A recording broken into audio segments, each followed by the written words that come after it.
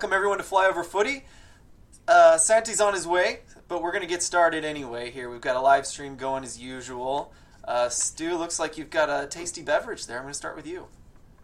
Yeah, it's cranberry juice. Okay. I'm old. Yes, you are. That'll do it. Full of antioxidants. I'm doing well. But yeah, talk Had a about lot the of fun on banner. You Friday. just hung it up. Yeah, so I painted a nice checkerboard City 2 little banner for Friday, the home opener. So That's awesome. wanted to do something, so I got that and the new Luligan banner. So if you see those throughout this year, should be at most of the games. It looks amazing. So yeah, it's pink and blue checkerboard for the podcast listeners with the crest in the middle, the two crest in the middle at that. And Yeah, specify the two crest because Yeah. it looks slick. And both the two crest and the Luligan banner that you made appearances on Friday in the March. I think one or both are in the video that City released today. Yeah, and it's the actual correct colors, so that's nice. That's Pantone very nice. matched. it looks right. Yeah, it's the right City red, and the blue is correct, but that's mostly because I just lucked out.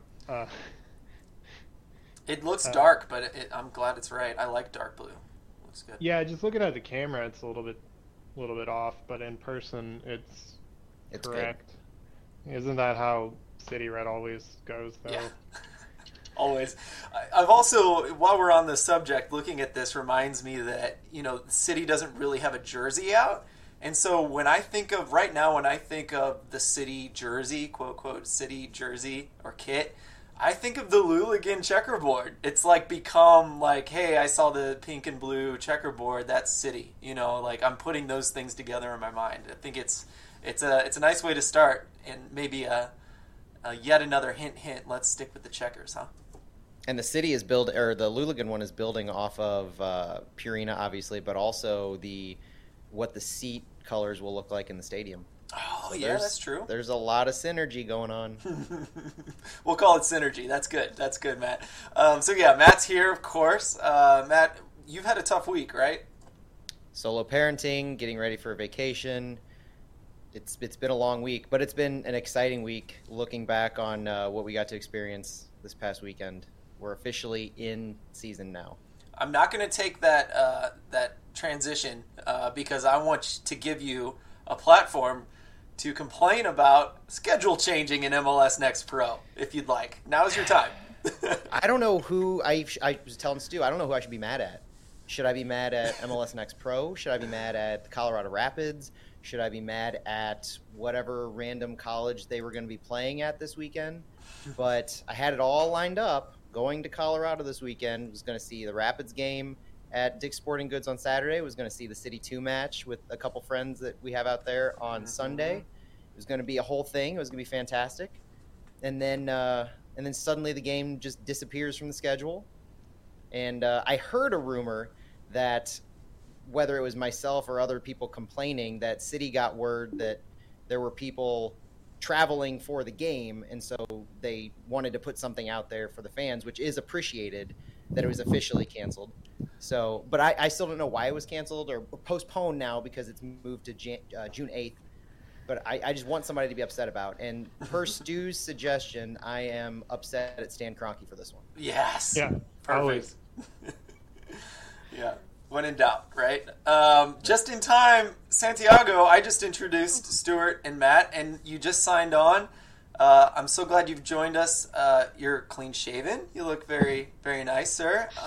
But we might need to be your supportive friends tonight. You just witnessed some really terrible things, man. Yeah. No, I'm really no sorry. miracles. No miracles tonight for Colombia. So we're out of the World Cup. So I guess I'm looking forward to 2026. God, it hurts. It hurts me to hear you say that because we've just gone through this too. I think I'm impressed you're here. I seriously, I would be taking it very badly. I'd be very angry. No, it's fine. I kind of knew it was going to happen. We had some hope going into today's game, but it was chances were very slim. Peru wasn't gonna lose or tie at home with a chance to Yeah. qualify for the playoffs. So Colombia did this to itself with losing to Peru in January and all the scoreless ties that they had. So it is what it is, but it's good. I Mario was there, so I had a chance to talk to him a little bit and give him a hug and congratulate him at the end. Hmm. Yeah, it's probably a little easier for you. The fact that you're in CONMEBOL, this isn't your first go, in your lifetime to not make the World Cup. So yeah, I was thinking about that today. Like Colombia basically went 16 years without going to a World Cup. I grew up like rooting for Colombia, and when I was 10, Colombia qualified for the World Cup for the first time in 28 years. wow. And then they qualified for a couple more, and then they went 3 in a row without going. So kind of used to that. Hopefully it does. Hopefully we don't go 16 years without going to one again. 2026 we'll have more teams, so hopefully it will be enough for Colombia to qualify. We'll see. Hope so. Rooting for you, man, and again, feeling for you. We won't dwell on it tonight. Let's talk about St. Louis. I mean, we've got some good news, and the first good news that we wanted to definitely rush to, I've been dying to talk about it, and I'm sure you guys have been as well. That 2-0 win against Rochester, New York. What was that, Saturday night? No, Friday night. Friday night. Goodness. Yeah. I was out of town, so I was a little off. I couldn't make it. It hurt me badly, but I did watch it. I watched the broadcast, and it was nice to have Taylor Twellman there. And that's about as much as I'll talk about, because I want to give you guys a chance to talk about the game day experience. Stuart, I want to start with you on this one because, Matt, I'm sure you were in the march as well, but, I want to hear about the march. I want to hear about pregame and what the atmosphere was like there at Herman Stadium. Well, I can't speak to the pregame very much because I was working on that for a while. Oh, and ran up to the deadline on that one. Not as bad as most of these that I work on. It was actually dry by the time I brought it over. So the issue was, since there wasn't food at the tailgate, I was wondering where to go. So went to Chipotle, and Chipotle was pretty packed on Grand before. So probably didn't get enough time to move on that. But I got there, I don't know, 15, 20 minutes before the march, and the atmosphere was really good. Up top. March was great. I don't know. It just felt good to be part of it again. We'll come right Derek back. Gottman had some smoke that he had stored away for a while. That was the right color, so he got to pop that on the march, and that was pretty cool. But, Cool. He picked the perfect time to let that thing go. He was holding it. And he was like, "Should I try to get it in? Should we? What are we doing here?" And then he just popped it. And I loved his comment afterwards that he was sure he was going to get in trouble for it, but as soon as he popped it, boy, did those cameras just swarm on him. Well, that doesn't mean he wouldn't get in trouble for it. We are talking about both MLS can who does love to slap people on the hand for demonstration of like fan support, and then also fine them for it. But also use them in their marketing material. Yeah, exactly. But he didn't get in trouble, I'm assuming here. No. Yeah. Cool. Matt, why don't you talk about pregame since Stuart didn't quite make it? Well, first thing I'll plug is a food option. So we got there pretty early, my wife and myself, and per her suggestion, we went to Black Market Eats. I think it's either just Black Market or Black Market Eats. That like sushi burritos. Oh yeah, I love those. Man, yeah, so good. There was a spicy tuna that was just to die for, and can't recommend that enough. I think it's over on like Laclede or just north of IKEA. Every time I go to IKEA, I go to Black Market, pretty much. Yeah. I mean, it was perfect, and it was easy. Order ahead, pick it up, head straight to Herman. Nice. We got there a little bit before 5, so the tailgate officially started at 5:15. We actually bought, set up, and were kind of installing the international flags that you saw at the top of the supporter section. So I thought it would be a cool idea to have international flags representing the home countries of every single one of our players. So we ended up with 7 total, and I almost missed one. Real quick aside, that app update that they made last week that included all of the roster and schedule and everything, that had an extra home country that had not been advertised, and I think it was Vitor Diaz, who they advertised on the app as from Mexico City, Mexico. Oh. And on the website, he was from Minnesota. So 2 days before the match, I had to buy myself a Mexico flag, and it arrived the day that we played El Tree, which was real awkward. but all's well that ends well. That worked out. So the tailgate kind of started right when it was advertised, 5:15. People were just showing up. They were excited. You had the Luligan merch tent. Or not tent, but the merch stand. You had music blasting. They couldn't get the actual tailgate in there because of the height restrictions of the parking garage, but everything was just a big party. And by the time we got back from installing the flags in the stadium ahead of time, it was just looked like hundreds of people up there, and it was everything I think you would hoped it was going to be, with all of like the pent up excitement, the just first game, home opener, league opener. There were different groups handing out like stickers, like the Punks and the No Nap Ultras, all these different groups that have spun up and stuff.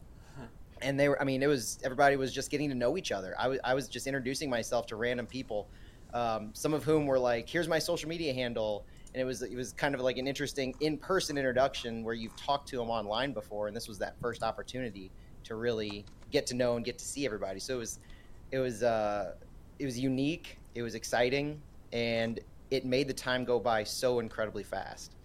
I felt like the tailgate started and ended just in a matter of minutes with how many people were there, how exciting it was, what the atmosphere was like. I did think it was cool too. During the tailgate, Michelle and I went over to install those flags in the stadium. We were there before Caleb let us in with the drummers to put those in, and that line had already formed. There was a line at least 30 people long waiting to get in right at the gate start, like 5:15, and you could see that it was all kind of like everybody was figuring it out. The team was figuring out what the best operation is here. Fans were already just completely excited, and they just poured in, and it just didn't stop, it seemed, when they opened those gates. So it was almost surreal. Like, we come from St. Louis FC and seeing different MLS clubs and USL all over the place, and it just seemed like there was a different level to the atmosphere and to the excitement that I can't really recall, maybe outside of the Open Cup runs we had from St. Louis FC or the 2019 playoff push. But it just, there was something about it that it really seemed special, and I really hope, and I think we can keep that kind of excitement going. I don't know if we're going to sell out again, but I think that level of excitement, spurred on by the win and the style of play that we're playing, we'll get to in a little bit, that just carried everybody through the entire thing. And so, yeah, the pre-match stuff in particular was, I just look back on it with the fondest of memories. It was amazing. I can't wait to do that again in a couple weeks. Yeah, Santiago, I want to hear what your day was like. I know you were doing the Spanish language broadcast with Leader Sports, which is really awesome. So I didn't know what you were up to during the game and before. Yeah, so I got there like really early, and I had a plan to basically get everything ready for the Spanish broadcast, and then stop by the tailgate, meet some people. I even talked my wife into going to the game. So the plan was to have her stop by the tailgate and meet you guys, but unfortunately things didn't go as planned. So we got really early to a stadium, like around 4:35, and we had some issues, some technical issues. So basically we were trying to take care of all of that, and at the end I couldn't make it to a tailgate, and we were able to do the Spanish broadcast, but had some issues with internet connectivity. So unfortunately, we wanted to put out like the Spanish call of the first goal, but due to some issues with the internet, it didn't, like, it kind of got cut in the middle, so nothing good came out of it. But we'll resolve some of the. We'll be able to resolve those issues for the next game, assuming we're able to do it. I don't know if you know, but like MLS Next Pro kind of wanted to have their own thing, and my understanding is that there may not be any more opportunities for broadcast, but we'll see. We'll continue talking to CDSC to see if we will be able to do other games. But back to Matt's comment, really exciting atmosphere. Like it, just thinking about previous St. Louis FC games, it reminded me a lot of when St. Louis FC played Chicago Fire in the U.S. Open Cup, like a full stadium, and as Matt was saying, like people in line, like really early. Like it was a great atmosphere, and it was great to see. Like everywhere I look, I saw people wearing a scarf or a T-shirt or a hat, and it was great to see everybody in city red colors. So I'm looking forward to more games. One thing that may help for maybe another sellout or another game with a lot of people is that the team is not playing this weekend, and the next game is another home game. So you won, and then your next game is a home game. It's a perfect combination. So we may see another game with a great atmosphere. Yeah, I am super curious, and Matt, you mentioned that too about will we sell out the next one? Who knows? I know for a fact I'm buying my tickets like tomorrow to make sure I got them for this next game. But it sounds like, so on the broadcast I was watching, it wasn't that loud, and that's all up to the miking and stuff like that. So I was dying to ask you guys how it compared to St. Louis FC games. You guys are basically, it sounds like you're saying it was as good or better than that Open Cup game. It was loud, it was crazy, it was good. I thought it was real loud. Awesome. I mean, so the supporters section, where it was two sections, close to midfield, I think, closer to midfield than it was the end line, that's for sure. But the drums were right in front of one section, and like Stu and myself were right in front of the section next to it, and it was, I mean, incredibly loud from where we were. I would assume that it was that loud elsewhere, and it felt like, and it could just be recency bias, but it felt like every bit as loud as it was in those best St. Louis FC games that we had. Nice. Yeah, obviously I was doing the broadcast, but every time I had a chance, like, to take a pause and kind of see what was going on, like all I could hear was the Luligans cheering, so that was great. That's Shout awesome. out to the new. I mean, I know that This Is Silly has their own supporters podcast, but shout out to the new folks who weren't around, or at least weren't prominent for the St. Louis FC days. I know there were at least one or two of the guys doing the capoing who came up from Austin FC, and they were involved in some of the supporter groups down there. Took what they learned down there, and now they're doing it for us. And like Clayton and Austin, those guys, they were killing it. And it was great to meet them, and they were just constantly at it. So I think that bodes extremely well for what the atmosphere is going to be like going forward. When you say they were hanging out with Austin FC, what brought them here? Like, and I guess, are they joining the Luligans as capos, or? Clayton is originally from St. Louis, right? Okay. Yeah. Yeah, and he lived in Austin for a while. Didn't he live in another MLS city? I just know about Austin. I don't know. He was at one of a couple of the preseason games Mm-hmm. at Grief Court Park. Real nice guy, but yeah, he killed it. He was awesome as capoing. That's great. It's a hard job, I think. And the drummers too. I mean, yeah, that Of course. and knowing what they're doing, it again, I'm kind of beating a dead horse here, but it bodes really well going forward for the atmosphere that they're going to bring, because it's something that is able to be consistent. It wasn't just a one-off. Mm-hmm. That's great. while we're talking about atmosphere, let's go ahead and talk about the first goal, right? And the game kicked off, and you could tell. I don't know if you guys heard this, but in the broadcast they mentioned how Rochester had only been training for like a week, maybe 4 days. I don't know if I heard that wrong. I don't want I get things wrong a lot. So, but not long, right? Way behind us as far as like getting their stuff together and playing together. So it definitely started with us really kind of controlling the game, and ended. We ended up getting that Kuzain goal off of a corner kick, which wasn't terribly surprising if you know the kind of game that Kuzain can play and some of the things that happened in preseason. So let's talk about that Kuzain goal, the first one in MLS Next Pro history, first one in STL City 2 real season history. Massive, and it's awesome that it's a St. Louis boy, right? I think it's perfect. Was it a corner kick or was it a free kick? It was a free kick. Yeah, it was a free kick. Because I thought the same thing honestly too, and I was watching replays because like you made a comment, Phil, about if you're watching the broadcast, and so here's my one time I'm going to say this: no, I wasn't watching the damn broadcast because they don't have on-demand replays available. So MLS Next Pro or anybody from City who has sway, can we get those up, please? Because I would be desperate to watch that. And it was in the 20th minute. I had to pull this back up. And honestly, it looked like a shot on goal, right? Schneider's it was almost a shot as opposed to a cross. It hit the post. Oh, it hit the post. Oh, yep. Wow. It looked like I could have swore it hit the keeper, but you were obviously had the vantage point. Yeah. And then it just kind of bounced into open space there where Kuzain was perfectly in the right spot. Yeah, I think it may have been the post and the keeper, like combination of both, but it definitely hit the post. That's crazy.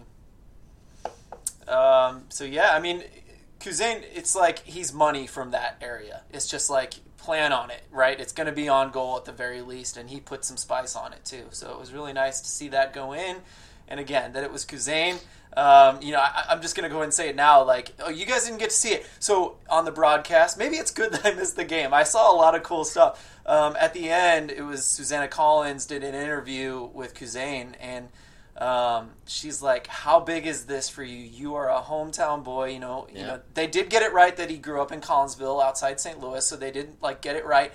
And she's like, how big is it for you to score the first goal for St. Louis?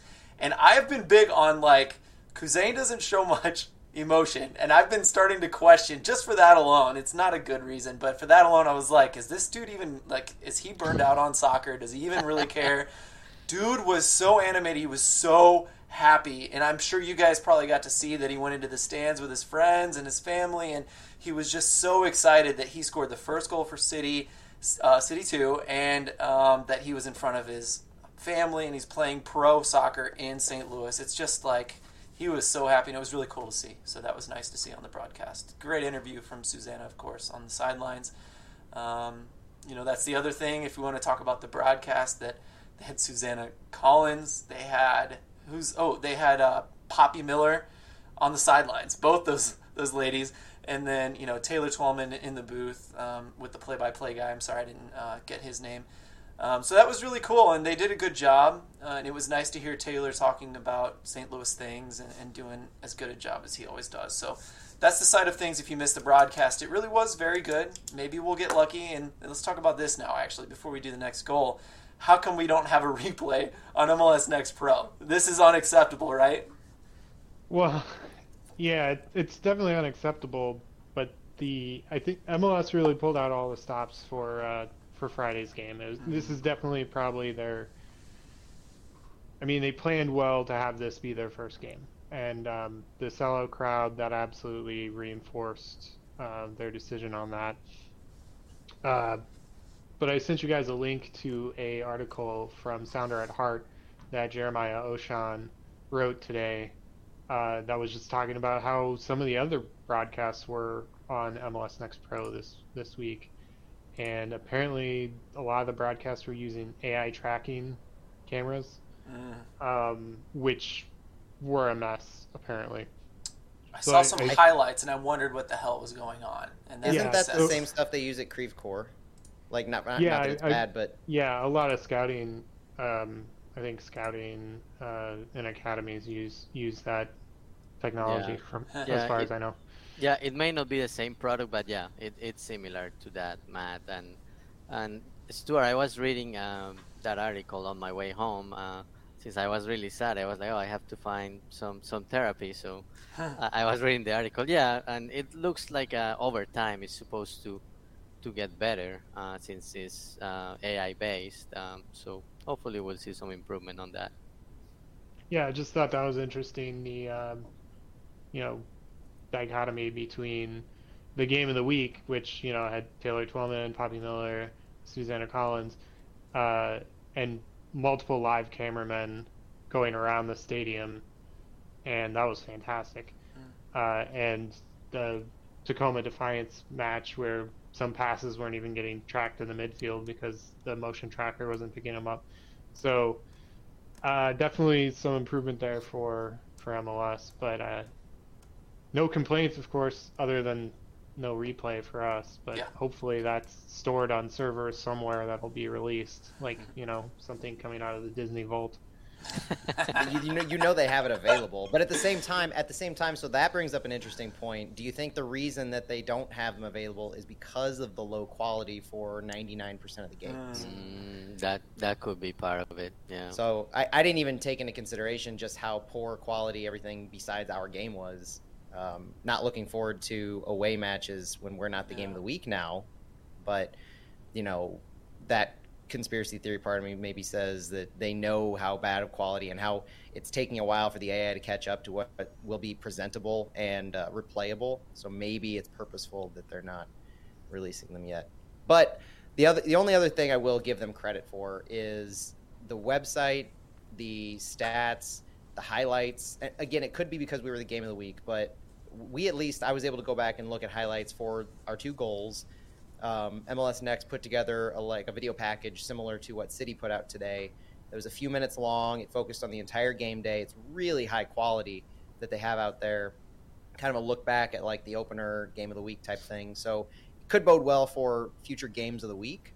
But I did enjoy the ability to go back and kind of analyze the stats of everything, and really see, not just a visual representation of the starting lineup, but goals, XG, XA, all of those things, and really see. It's funny what they gave for Juan Kuzain as far as XG for his shot. Those kinds of things you were able to see if you wanted to look that deep into what they were providing, which I did appreciate that, even though I really would have appreciated the full game replay. Yeah, I didn't look at the stats for the players because I did miss XG. I didn't see it in here, but I guess I need to click on this players tab. I agree with you. The stats page are very good. Oh, yeah. Really good stuff in the players tab. That's awesome. Yeah, 0.19 XG for Juan Kuzain. And it's just, for his one shot on target, yeah. Hey, it's the way it is. It's not perfect, but it is. Well, and it's like what we've talked about, Phil, of XG is fun to look at, and then assuming that they keep these up and allow us to track them over time, you're going to get to a point here in about a month or two where we can actually start to trend and talk about what players are actually having success with their XG compared to missing shots that they have high XG on, which kind of lets us analyze a little further. So there's a lot of work that we can do and fun we can have with what they're providing. Yeah, absolutely. And that is something that they should be proud of. This is good work here. And we are being a little negative on the other stuff, but we got to show that other side as well. So it looks like our XG was, I'm not adding it up quickly enough in my head while I talk, but below 2. So the fact that we got 2 goals as far as XG is concerned, it's a good thing for the day. And it looks like... probably a good segue into our second goal, because the player who scored that kind of raised our XG up quite a bit. Yeah, 0.79 on that one. So without I guess that's about accurate too. About 80% of the time you score a penalty. So there you go. Vitor Diaz. Now, Santi, do you remember how, I'm forgetting already, how the penalty was called exactly? Yeah, it was, if I remember correctly, it was a long pass from, I think it was from Darling to Diaz, Yes. and Right. Diaz was in the penalty box. He basically he passed the keeper, and the keeper, when he tried to get the ball, basically he got Diaz's feet, and that was it. And I Penalty kick. think didn't Doling intercept a pass too I to believe it was a start turnover. that run? Yes. And that pass, you rarely see a striker put a pass like that. You know, in behind with that kind of a touch.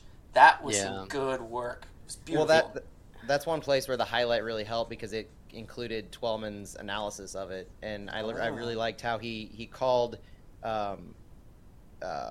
Doling had the ball, and instead of making a quick run, he purposefully slowed down to give Diaz enough time to stretch the field. And as he's about to get past the last defender, Doling flicked it off in front of him, and it was perfectly placed to where he'd either have a shot or the goalkeeper had to commit himself to that, and obviously he committed himself to the foul. Yeah, another cool thing that Taylor was able to interview the coaches, obviously, about certain things. And, you know, something we noticed in preseason was that Doling is doing a lot of, like, target forward work where he wants to lay it off for someone else, right? But I guess City's been really pressing him to learn and more often push in behind. And so that's something to look for. He did it a lot early in the game, and then, you know, we saw a lot of target work outside of that because it's what he's best at. He's really good, but they are wanting him to run on and clear some space in behind every once in a while. So that's really cool. And he did get a ball from I think from Diaz or Kuzain, where he was running on. So you know it is starting to happen. It reminded me of the MSU game, again recency bias, but that one of those last tune-up games where more often than not Doling was finding himself over on the right side in the corner, being given a ball that he was kind of able to work himself. You know, he wasn't like the find a guy in the box and hope he heads it in type of a guy. He was making plays out there on the corner, and he was kind of facilitating some of the attacking mids. And Kuzain got a goal in that MSU game because of that. And so it kind of I could see that being carried forward into the season with that kind of a pass. Yeah, and Doling had the second touch before the free kick that set up the first goal, right? He laid it off to Diaz or Martins, who was the one who got fouled to set up the free kick. I think that's how it was. Oh, nice. Must have been Diaz at that point. Martins came later, but still. Yeah, I think it was Diaz. I was gonna say like that combination of Doling, Kuzain, and Diaz, like it's really dangerous. Like they can create chances, and they had like 3 or 4 plays where they look really good, like passing it to each other and creating a space. That's something I really liked. Me too.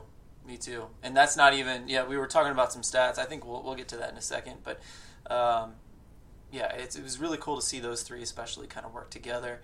There was something. Oh, the last thing I wanted to say was in the broadcast they slowed it down and did a replay a couple times, and I'm pretty sure Diaz did not get touched. That I think he did dive. Really? Yeah, I'm bad at that. But the fact that Taylor was like, let's take a look here. I'm not sure he got him. It's hard to tell. You know, he kind of backed off, but it looked like Diaz went down without being touched. But it was, even in slow motion, it was almost impossible to tell. Yeah, that's funny savvy. Because I saw it. I was like, oh yeah, this is a penalty. And Hector, my co-host, he was like, no, that wasn't a penalty.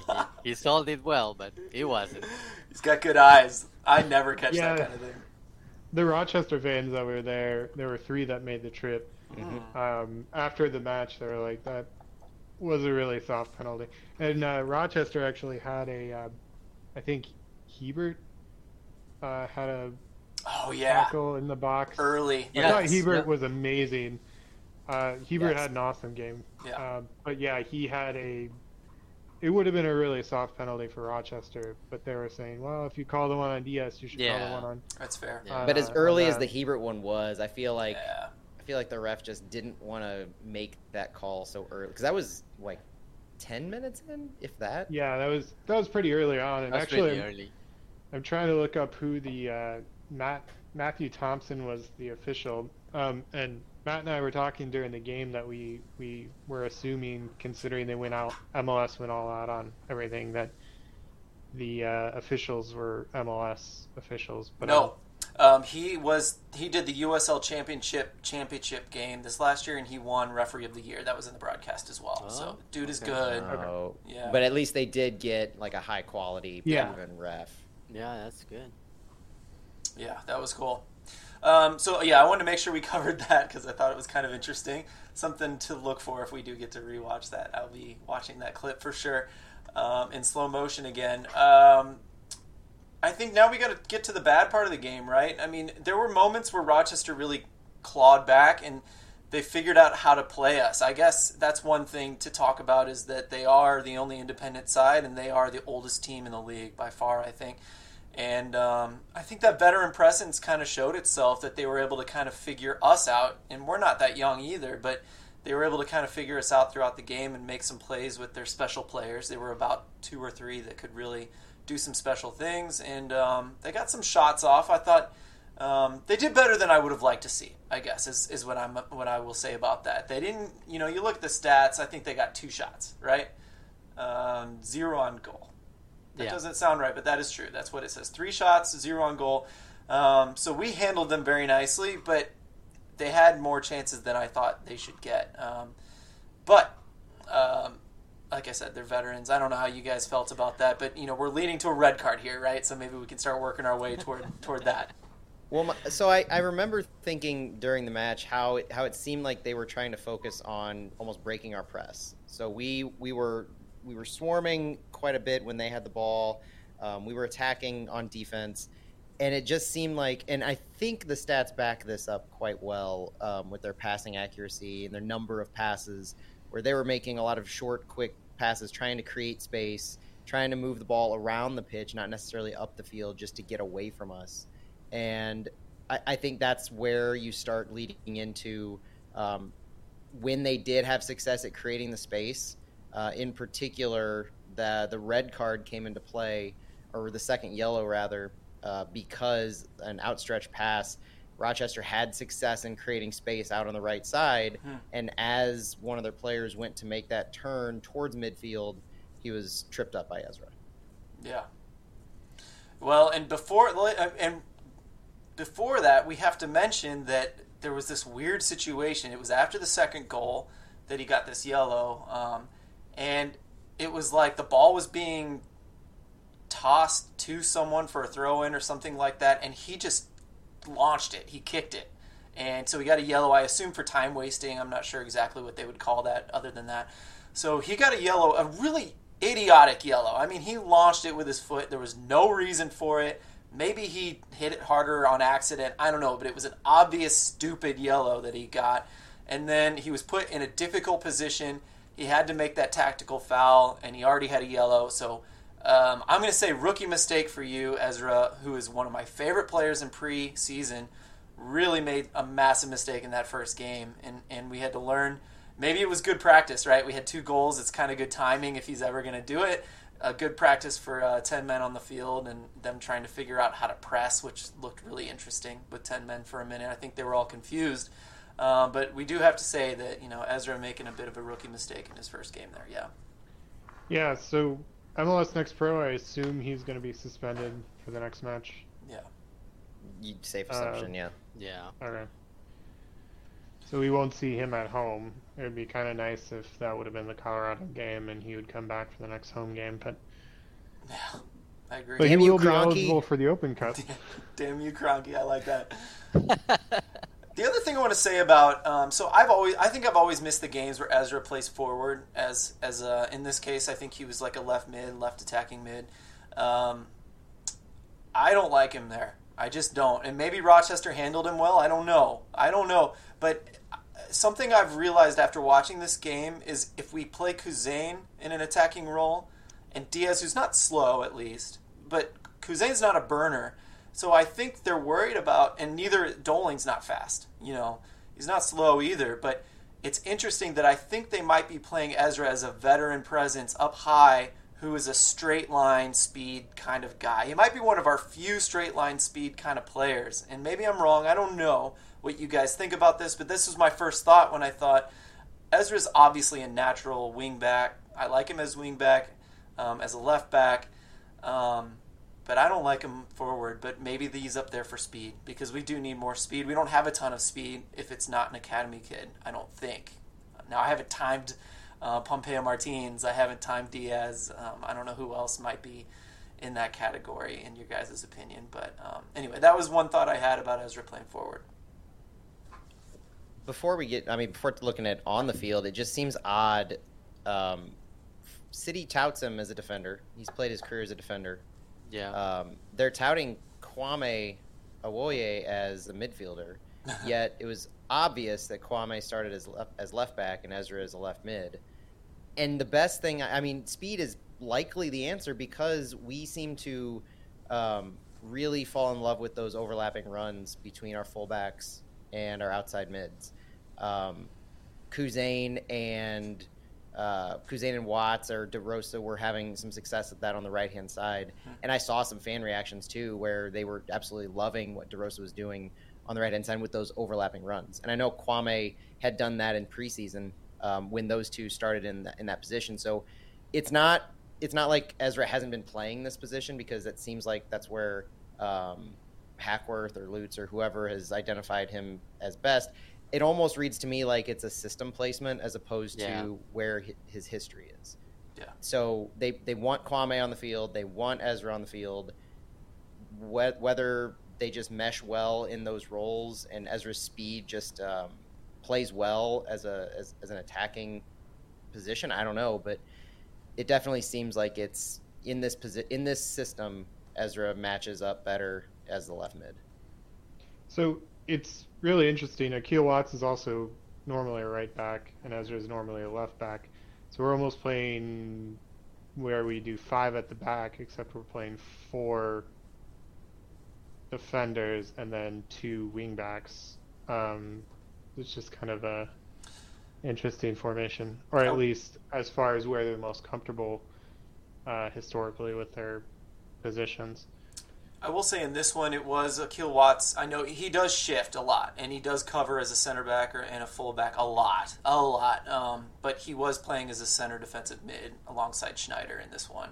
So that's why he was getting forward, but he was central quite a bit, even though he covered a lot defensively. So yeah, we did play with 4 in the back, and that's what I'll say about this game as a positive. I don't think I'm even spinning this. I'd say our best quality in this game and in preseason, especially as we got better, was that we're just hard to play against. And that's something that Lutz has said in the past, that, teams are going to hate playing us because if we can't play an attacking style even, we weren't meshing massively. We had awesome points in the game attacking-wise, stuff that was fun to watch.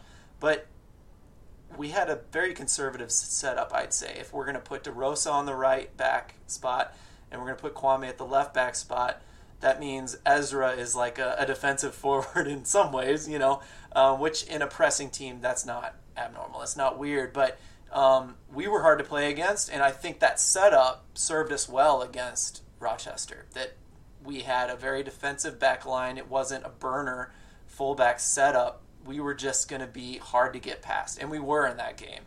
Not only was our press nice, we were ballsy in the midfield, right? Schneider was just, showing what he can do physically, and of course the free kick as well. So I don't want to go on too long, just to kind of reinforce that we are hard to play against already. That is something that is a quality that is St. Louis City SC, and I like it. I love it. Well, to me, a lot of it goes back to our 2 center backs are 2 of the most reliable and just quick people on the field. Hebert and Yarrow were the reason, and we had talked about it in preseason. They were the reason that we were able to push up so high and still have success in our defense, because they're the 2 who, if you watched when we were on the left hand side moving forward, they were shifting over to the left hand side to the point where DeRosa looked like he was playing a right center back role. Yeah, and having those 2 in that consistent area where one of them at all times was in the mid and the other was helping out over on the where the ball side was, it just seemed like it worked so well. And they had, like, if you look at the stats, honestly, when we're on offense, those two, along with Schneider and I think Diaz, had some of the highest passing accuracy rates on our team. So they were safe with the ball. They were consistent with the ball. And when we were on defense, it was pretty obvious that Schneider, Hebert, and Yarrow were kind of like the big men on campus. Like, they were the ones who were. Schneider was always constantly attacking the ball, and he was everywhere, it seemed. And Hebert and Yarrow made sure absolutely nothing got through. I give them a ton of credit on the fact that Rochester had no shots on goal. Mm-hmm. Yeah, and we knew that in the preseason too. So just like the last thing I can say on that, without continuing to go on with those two, is just there's no surprise to me in seeing that, because they were the tandem the entire preseason when we were kind of expecting who's going to start. And I think that time together in preseason has allowed them both to gel very well together. Completely agree. They were almost always on the field together, right? No matter what formation, they were both on the field together quite often. And I've also, I love, the last thing I'll say is that in the way that we set up, sometimes we play in a 3-back in preseason, and I'm sure we'll see it during the regular season, but we had, DeRosa has played an outside center back position. Yarrow has played center back on 2 positions. We've seen Hebert play left-sided center back in 3 and 2. We've seen Kwame play left-sided center back and left wing back. And we've seen Watts play right back, right wing back, and right-sided center back. So we've got 5 players who have played center back or an outside defensive role. And one thing I noticed was any one of them could... I think what happened was like their striker dropped in, or maybe they kicked a long, quick counter ball to their central mid. I don't know what happened, but Yarrow was way up the field. And I think it's because they lobbed a ball to someone, and he was like, I got to get to that guy. And he just ran forward, put pressure on him when he got the ball. And then all of a sudden I saw like Akil Watts as a center back, or, we saw DeRosa scooting over. And these 3, any combination of 3 or 4 could play that back line if one just goes forward like that. And I just love that it looked very natural. I don't even know if it was planned, but those guys all have the capability to mesh well together and cover for each other. I like that. That's fun. Well, it reminds me a lot of what you see with Tyler Adams on the national team, where because he's so versatile and he can play that position very well, you can have flexibility with where your defenders are on the field. And so if you're having your central defenders up front, as opposed to or your fullbacks who are making runs on the sides, you can have one of your defending mids cover that position. So you have Schneider and you had Watts who were that position on Friday. Both of them were doing that job where they were tracking back and they were covering for whoever needed it on the back line. So that level of flexibility. And I expect, as we talk about, or as we think through who might be starting or getting time in the next few games, I expect Palazzolo to also slot into one of those positions as well. Absolutely. So I think that provides us a lot of depth when you think of who can cover when you've got fullbacks moving up, when you have your center backs making those runs. I mean, we just have so many options available to us. Yeah. The flexibility is insane with this team, and that's been fun to watch. We should finish up with the game. Any last thoughts about the game, or if we want to talk about what happened after the game? I'd be curious what the atmosphere was like after the game as well. So obviously a lot of players that stood out, and Matt already alluded a little bit to it, but I really like what I saw from Snyder. Yeah. Like his presence and his intensity, the way he went for every ball, like I really like him. And yeah, like obviously he's a defensive mid, and sometimes you don't see all those things that they do, but yeah. I really like what he did and the way he played. Completely agree. Stuart, what were you going to say? Just for me, I said before, Hebert, I really liked what he brought. Also, I mean, I think Kuzain was my man of the match, but Diaz was really close behind as well. And it would surprise me if AJ slides in and partners with Schneider in the midfield going forward in one of the next couple of games. But if they want to keep going with Watts in the midfield instead. But AJ and Schneider looked so good together in the preseason when they were paired up that it just seems like they would be continuing that on. You know, I'm thinking back to those preseason matches, and remember how Schneider, I don't want to say disappeared, but we couldn't find him on the field for a little while. He might have been his haircut, because at some point he got a massive haircut. Cut his hair off. But it also kind of coincided, I believe, with Ben DeRosa signing or coming on board and starting to get minutes. And he's another player who he played the full 90, super impressive. And looking at his resume, drafted in the Super Draft by NYCFC in 2021, playing 20 games with Charleston Battery.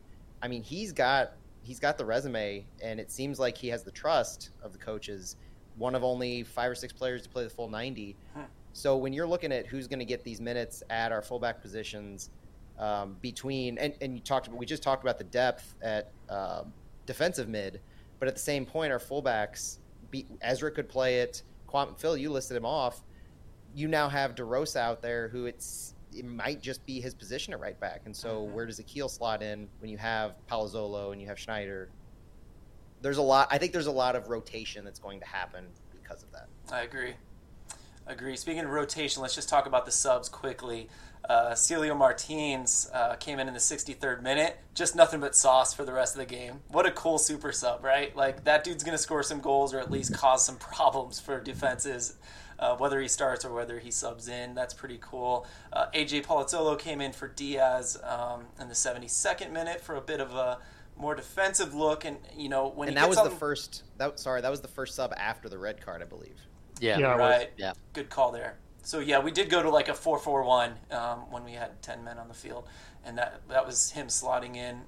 Again, people moved over into weird spots, but it wasn't that weird because they've done them all before.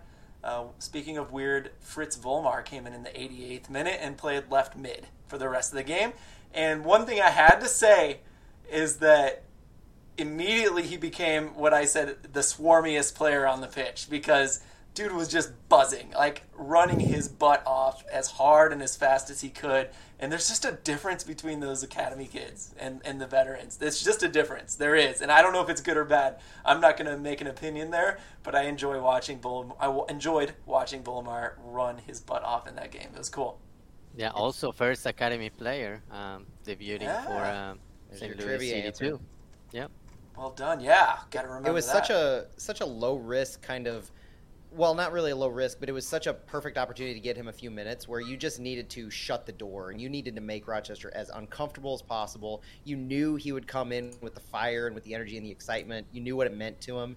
You knew he was proving himself at one point because he is the first academy player, the first amateur. Yeah. And I think that what you said his role was, Phil, just to make them uncomfortable and swarm out there on the left side. I think it turns out it was a pretty perfect substitution at that point. He had a couple 1v1s in that short amount of time, and he handled himself very nicely.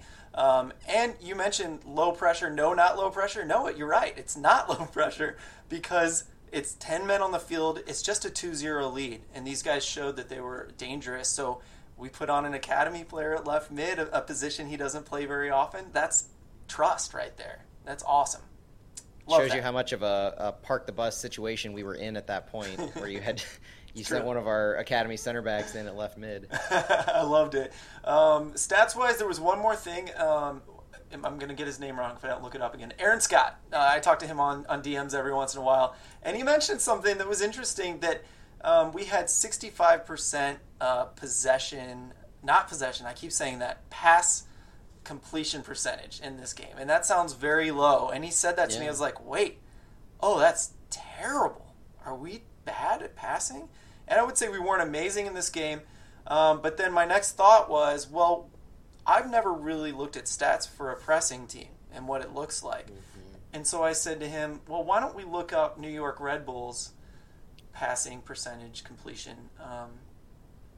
And in 2022 so far, they're at 69%. And that's only 5% more than us. So, and then Rochester had like 72%, and their opponents' average is 78% for New York Red Bulls. So less, yes, in both categories, but the proportion is there. I would say 65 and 69, like that may be what we're looking at for the rest of the season. And so we shouldn't freak out about that. But it was very strange to me, and I do think it's okay for us to be like, yeah, I'd like to see that go up. But, I was just thinking about it, and I was like, we're a pressing team. We're not looking to get 13 passes to confuse people. We're looking for a turnover, a pass, and then maybe one or two more for a goal if we need them. You know what I mean? And it's an aggressive move. It's an aggressive, quick pass, and it doesn't always end up being accurate every time. So those are my thoughts on that. I didn't know if you guys had any thoughts on that before we move on. Yeah, it makes sense for a team that is pressing and trying to make quick transitions. Like, yeah, obviously there will be some mistakes, but yeah, if you're trying to attack quickly and surprise the opponent, that will happen. Absolutely. Post game, any thoughts before we? Well, I think one last thought on that is I think it's important to keep in mind when you're pressing like that and when you're trying to make quick passes and not possess the ball for very long.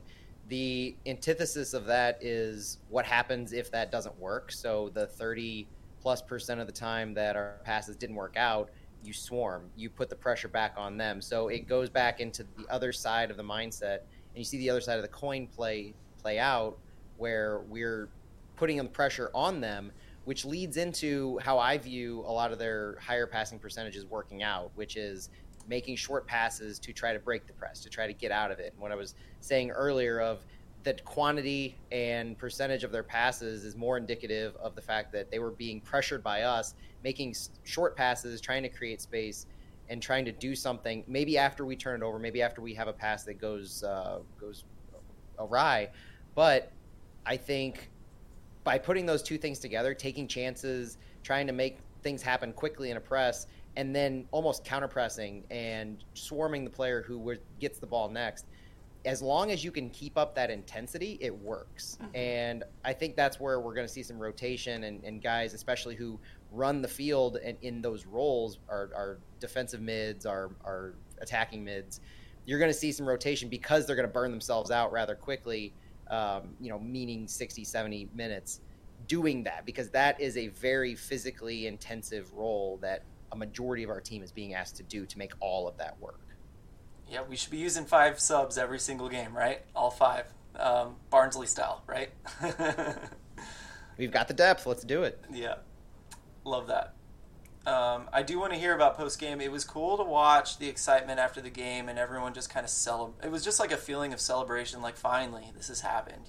Like we're on our way to MLS and this is just like the final stride, big long stride before we get to start that. And it just felt like a really cool environment. I'm sure you guys were all kind of hanging out, feeling pretty good with your friends after the game. Yeah, no, it was a lot of fun. It was great that the team came over. Actually, I think Santi, you might have noticed this also. I think it was Suzanne Collins and Poppy Miller were in the midfield, and the players kind of, I think they were going to wanted to approach players and interview them, but the team walked past them to go to the fans on the sideline. I saw that, yeah. So I don't know if wires got crossed there or expectations or what, but it's always cool when the players come over and seeing a lot of the kids go up to the boards. And that was incredible, just seeing the amount of kids in front of the stands who were just walking up, or during the game they were chanting, cheering, but they were right on the action. And there are probably a few lifelong fans that were made on Friday. So I love the handshake line whenever kids can get in there. I was in there for part of it, and obviously I'm not a kid, but if your kids are at the game, get them in there. That's right. If they're being forced out and big people are taking their spot, just give them a tap, and kids should get priority on that kind of thing. That's absolutely. That's such an experience. So after the game was fantastic. I mean, you can't be buzzing more than winning your first game. So the board comment is interesting. Harkening back to the St. Louis FC days where the boards were always contentious on being down there and is it allowed and everything. I had an interesting exchange. It was pretty funny where towards the end of the game, more and more kids were starting to get along the boards there on the near the supporter section, and they couldn't have been much taller than the boards themselves. So it's not like they were posing like a visibility risk to people in the stands. It was just they were that excited, and they were getting their friends up there, and it was just a thing. And Caleb Leone, the supporter group manager for the club, at one point was next to me, and he kind of looked over to him and he was like, "Is this okay?" And I was like, and I just looked at him. I was like, the way this game's going with this energy and passion and what they're doing down there, I wouldn't have it any other way. And I thought that as they kind of, I mean, Stu's comment of all those kids and getting in line with the players, I was so excited to see the players come over, and they've done it in the preseason. What was it? It was either the Memphis or Luke City game where they started that over at Creve Coeur and Memphis. Yeah. And that to me is the ultimate show of appreciation. The St. Louis FC players were so perfect about doing that, and that's how you get the relationship between the players and the fans that we're craving, and I think would develop those lifelong fans that were made during St. Louis FC and were no doubt made Friday and will continue to be made even during times of loss, because you're going to have the supporters and the fans who hopefully continue to show up and support the players through the thick and the thin. But that, to me, it wasn't just the players either. It was the coaches came over, the staff. Lutz came over and thanked the fans. He was right behind the players as they were doing the handshake line, looking up at all of the supporters and the fans and just kind of like taking it all in and clapping at everybody. And that to me cemented it, that it was something that starts from the top, whether you're talking the captain, Josh Yarrow, leading them over, whether you're talking Lutz encouraging it and coming over himself, CKB's comments before and after the game that I heard in interviews, it all kind of says the same thing about how when they talk about being in the community, this is a part of that, and embracing the fans and kind of having that relationship. And it gave you the warm and fuzzies on Friday. I was I was in the front row watching the handshake line, and I was just in awe. Like, I was just like hanging against my wife, and I was just like taking it all in, because it was just so, I mean, I can close my eyes and just picture it again, because it was the perfect scene, seeing the players come over, hearing everybody still chanting and cheering, and it was everybody's win at that point. Yeah. I think to close that out, I was really interested to see how the staff and the owner and Lutz and everyone responded to it. I was a little worried, and that's why I asked this early in the podcast. I was worried about all these new MLS fans and, like, are they going to know when to cheer? Is this going to be like a really stale, gross game? Like, we know the Luligans are going to deliver, right? So I was a little worried about it, but it sounds like, hearing the response from all the new staff, from Lutz, seemed ecstatic about how it went. Seebeck, like everyone, Caleb. It was really cool to see them really happy about how it went, and I just kind of felt like this was like my baby that I get to I was hoping that's what would happen. Like, here's my St. Louis soccer baby. I know it's amazing. I'm biased. I think it's the most beautiful baby in the world, but I hope you'll like it too. And they didn't just like it. I think they were extremely happy at the end of that night, and that made me happy too. We want the staff at the club to feel like, we're akin, like we have the same frame of mind, that they like the things that we like, and so far so good in that regard, right? Which isn't something we should take for granted.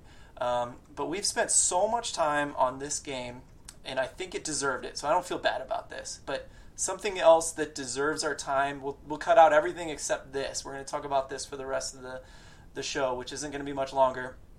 The Futures program for St. Louis City. Futures program will be free and open to boys and girls between 7 to 14 years old, starting with 4 regional locations in 2022. This is one, hopefully small part of the whole city wants to come in and make soccer less of a rich white guy thing, right? This is one of those directives that we're going to put toward fixing that problem. Sasha Bauer was appointed as the director of regional training and education that is going along with this. So, Matt, I haven't had time to do the proper research, but it sounds like you did. So why don't you kind of lead us into it before we talk about it? I mean, at its core, you can see that the Futures program is the basis for which everything grows with City's structure. Starting at the top, you have MLS, and then City 2, and then the academy that goes from the U17s down to U14s. It's no coincidence to me that the age range for City Futures goes from 7 to 14. I think that gap, more or less, has been bridged from when you first start playing team-based soccer, when you're around 5 or so, at age 7 here on up to 14. And to make it free, to make it at Bayless High School, to start this whole thing, to make it gender neutral, boys and girls, because we've talked and you hear a desire for City or anybody to bring NWSL to St. Louis. You want to get girls involved too. You want to make soccer inclusive and available, and this checks all of those boxes. And I just want to read really quick one of the paragraphs from the Futures program itself. It says, the City Futures program has several layers: way-to-play sessions, free coaching education classes for local coaches, and monthly all-region-friendly tournaments starting in summer 2022. The way-to-play sessions last between 60 to 90 minutes, depending on age, and are free and accessible for boys and girls between 7 and 14 of all playing levels, from the first kick of the ball to club-level players. The sessions will work on developing soccer-specific skills as well as supporting character and personality development to better serve our players in sport and in life. All program participants will have the opportunity to compete in monthly friendly tournaments comprised of mixed teams from all City satellite locations. And that to me is everything. As we've always talked about wanting this to be a more inclusive sport in the area. We don't have time to get into the pay-to-play aspects of St. Louis soccer's history. This is the step towards eliminating that. And every good program has a first step. And yes, the slots of this are limited, and it will grow. But we're now seeing the foundation of availability, accessibility, and opportunity to kids to learn and develop a passion for soccer in St. Louis. Any thoughts from you other guys? Well, I was just looking.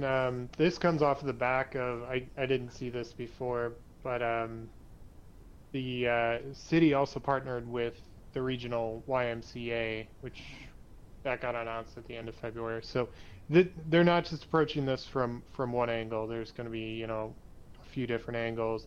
The community outreach of the club is fantastic. I love what they're doing, how they're making the game accessible, how they're they've built one futsal court, and hopefully they'll build many other ones. Partnering with YMCA, you partner with City Futures program. It's all part about City wants to be part of the fabric of the region, and more than winning games, being active in the community is the way to do it. And whenever I think about how the Rams failed in St. Louis, I think about how there was no or not enough of a community aspect. Really, after Kroenke took over and a few years before that, they just killed off all of their community outreach, or at least what they did publicly. There were guys like Chris Long who did a ton, but that was on his own. But then you look at the Blues and the Cardinals, and they're everywhere in the community. They do so much. And I think City knows that even more than those teams do. It's even more of a civic project than a sporting one on that side of things. So it's City Futures program is a sporting outreach, but to me it's even more. It's a community and a civic outreach. So I'm really excited about that, and what it's going to lead to, and where else they're going to go outside of Bayless. Well, and Bauer's role too is essentially what you were talking about with the YMCA program, is to oversee that aspect as well. They said that in his role, he's going to be responsible for the creation of a holistic player development curriculum, coaches to coaches education, in cooperation with Missouri Youth Soccer Association, as well as working alongside Kalia Collier, the VP of Community Relations. So kind of that sporting side of the community relations, and overseeing the recently announced partnership with the Gateway Region YMCA. So it's taking that under his wing. And I looked him up a little bit too, just to see kind of, because we've met him, Stu and myself, as part of the FX Council. He's been there getting to know fans and being ingrained ahead of his announcement today. I did get to inform him of the Kickaroos program that Veta has in the area, which he thought was, he got a huge kick out of. So that was an entertaining conversation. But he comes from Germany. He has a history. He's got a UEFA A license, first of all, wow, which is impressive. But he has a history of a founder of Football for Worldwide Unity, just instruction, youth coaching, referent. I mean, he has a pretty good resume that seems to slot him in very well to be productive with this, as opposed to just having somebody step into this without the sporting knowledge to back it up. Santiago, any last thoughts before we kind of finish off today? Yeah, very quick. Really excited about this announcement. Just thinking about a few months back when the team announced the U16 and U17 teams, and just thinking, okay, so these are players from other teams, not really a lot of new players that basically were not part of another team or an academy. But now seeing this is a step in the right direction, and it will be a pipeline for talent, and not only for the pipeline for talent, but also for community development. But you can kind of combine those two things, and you'll be able to reach out to underserved communities. Offering this as a free program will ensure that the team includes anybody that wants to play soccer, and by increasing the amount of people you include, long term you will be able to find talent in places where you didn't have access to, or where you didn't have any programs at. So it's a step in the right direction. I really like it. Yeah, and it feels like with this group that even if they're not from St. Louis, there's like a civic duty, not just like getting into the city, but it like feels like they feel like they should be doing this for the city just because they are here and investing in it. So that's my favorite part. I love it, and it is something I hope they will continue to grow, because it is such a challenge and such a problem. So great, we're gonna cut it off there. But I will say that not making the docket today, or getting off the docket to reality, some other things we were going to talk about was our signed players that haven't arrived yet: Ostrak, Pedro, Klaus, what they're up to. So maybe open up Transfermarkt and take a look at their last few games. What Nilsson is going to do now that we know Sweden did not make the World Cup either. So is he going to come to City too? Is he officially going to sign? What's going to happen there? So we'll talk about that probably in the next episode. Stuart unearthed on Twitter this Generation Adidas Academy tournament that St. Louis City U17s will be a part of, that is now including Liga MX, which is like, that's something pretty exciting for me. I like the mix of the two leagues there. So good stuff. We'll try to get as much of that in either next week or 2 weeks from now at the worst. Other than that, I hope we'll be seeing you guys April 10th. Tacoma Defiance won 4-0 in the last one. This is a good system in Seattle. It's the Seattle Sounders system, if you didn't know already. 7 o'clock at Herman Stadium again. Hopefully we'll get close to selling it out. Hopefully it'll be a good game. And I hope we will be a see measuring stick matchup, I think. Absolutely. Yeah, league. Like that's an academy and club system that I wouldn't mind, taking on, trying to be as good as or better in the near future. Be a fun one. Good call there, Matt. All right, that's all we got, guys. Thank you so much for listening. We'll be talking to you guys again soon.